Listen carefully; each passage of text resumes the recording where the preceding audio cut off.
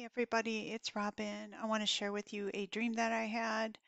I pray that you stay till the end and heed this warning from the Lord, um, because He has shown me in other messages or dreams that we are at the end and there isn't much time, and it's the time to really warn people of what's coming, as well as um, Christians who are backslidden. So please listen and take it to the Lord. So I'm just going to get right into it. So this dream was January 12th, 2023. Um, so the dream starts out, and I am at this girl's house, and I recognize her from the past, but I know I haven't seen her for a long time, and I notice she is in a backslidden state now, um, and drinking. She was kind of drunk, like tipsy drunk, and she was now she had completely like backslidden into the world, and she was no longer the sister that I remembered from the past, and I hadn't seen her for years, and I knew that something had drastically changed where she is now. Completely in the world and backslidden. And I just remember being very surprised to see her in that state. And then she looked at me with just a very odd look in her eyes. I don't know. And she said, "Can I have your phone number?" And it seemed she wanted to reconnect. So I said, "Sure." And I gave her my number. So then it's another day now in the dream, and she had called me, and her and I were going to get together and go watch the fireworks on New Year's Eve together. So it was me, her, and a few of her friends, and we were now at Times Square in New York City, and on the New Year's Eve event where they're dropping the ball in Times Square, and um, there's just hundreds of thousands of people packed in that area of Times Square, and we are in this truck, this pickup truck, and we're in the back cab of the truck, me, her, and a few other of her friends. And it's nighttime, and we are watching the fireworks at Times Square New Year's Eve. Um, there's people everywhere, and what I'm doing is I am telling the people that Jesus is coming, and um, sharing the gospel, and as well as talking with her and her friends about the Lord. So as we're watching fireworks, I see this building. Now, everything I'm going to tell you now is everything was in, the only way I can describe it is high definition or animation, as if I was watching, it on a movie screen. It was very animated and um, like high definition. I don't know how to explain it quite, but the first thing I see now in that Times Square area there's skyscrapers surrounding this area, and the first thing I see is this building, and it is white in color, but it looks animated. And honestly, it reminded me of the towers that get destroyed in that iPet Goat 2 um, animation. It looked like that kind of look, that animation, and it was kind of see-through in a way. But it was a big building, skyscraper, and it starts falling, and it breaks into three parts, and it all crashes to the ground onto all the people. And it seemed I was the only one who saw this happen. And so I'm like, oh my goodness, I'm yelling, and I'm like, the building fell, the building fell. Next thing you know, now all of this happens really, really fast. The next thing you know, everyone's looking up in the sky, and the moon is huge, and it's bright pink, like hot pink.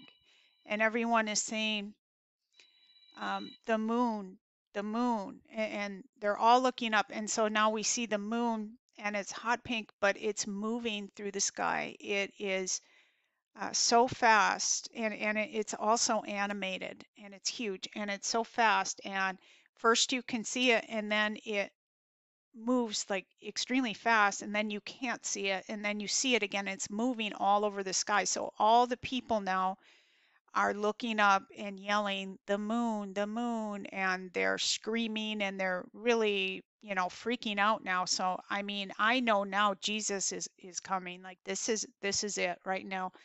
And so I start yelling, repent, repent, Jesus is coming.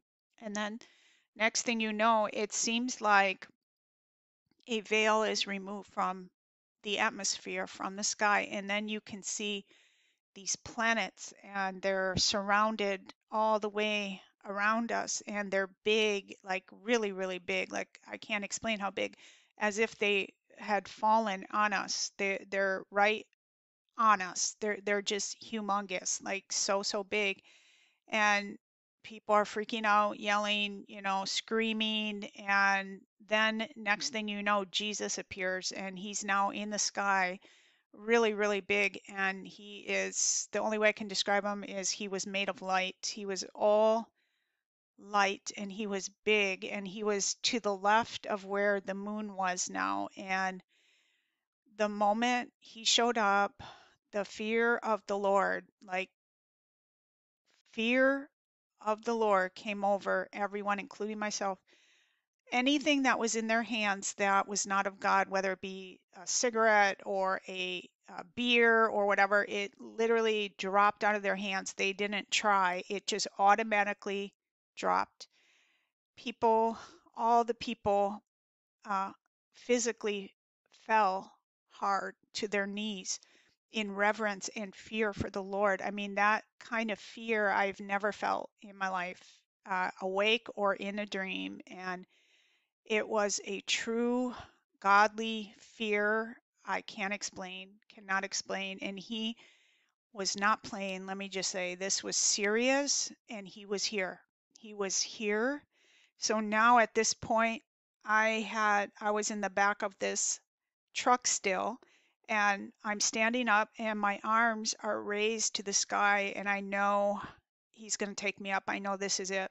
And the girl now that I had seen earlier, that I hooked up with, that I was with, that was backslidden, she was crunched down on her, like way down as low as she could get by my feet, and she had her arms squeezed around my legs so tight. Like even if I wanted to, I could not get her off of me. And I knew what she was thinking, and she was holding on with all her might. Like she was frozen in fear, but she was also holding on for dear life to my legs. And I knew what she was thinking. She was thinking that, or no, she knew that I was about to be raptured up, but she was not going to go. And that's why she was holding on to me, because she knew if she didn't hold on to me and go up with me, she was going to be left there. And she didn't want that, nor did anyone want that. So she's holding on with all her might. And I just was standing there with my arms up with the fear of the Lord. Like I've never felt that fear. I've never felt that kind of fear. It still gets me, like emotional, right now, because it was just what the Bible says. He's a consuming fire, and you just I can't explain it. I just can't explain it. You just wanna be in Christ when he comes is all I can say. It's so serious. So that's where I woke up and the dream ended. Now, the Lord gave me interp now for the girl. I wasn't sure when I had the dream what this all meant, but he was telling me that how important it is for me to share the message of his return and to help the backslidden Christian, get right with the Lord again before he comes, and that it's extremely serious. And when I go up in the rapture, that girl, the backslidden girl, is going to remember, and she's going to hold on to everything I said when I was still here. That's why she was holding on to my legs, because the people that you're warning now, whether it be a family members, non-believers, or even people who confess Christ, but they're not in Christ, they're not abiding in Christ, they're in a backslidden state right now. They're going to hold on to everything you've told them while you were here. So this is why it's so important that we keep warning people that he's coming and that we are literally at the end now. So we have to not only get ourselves right,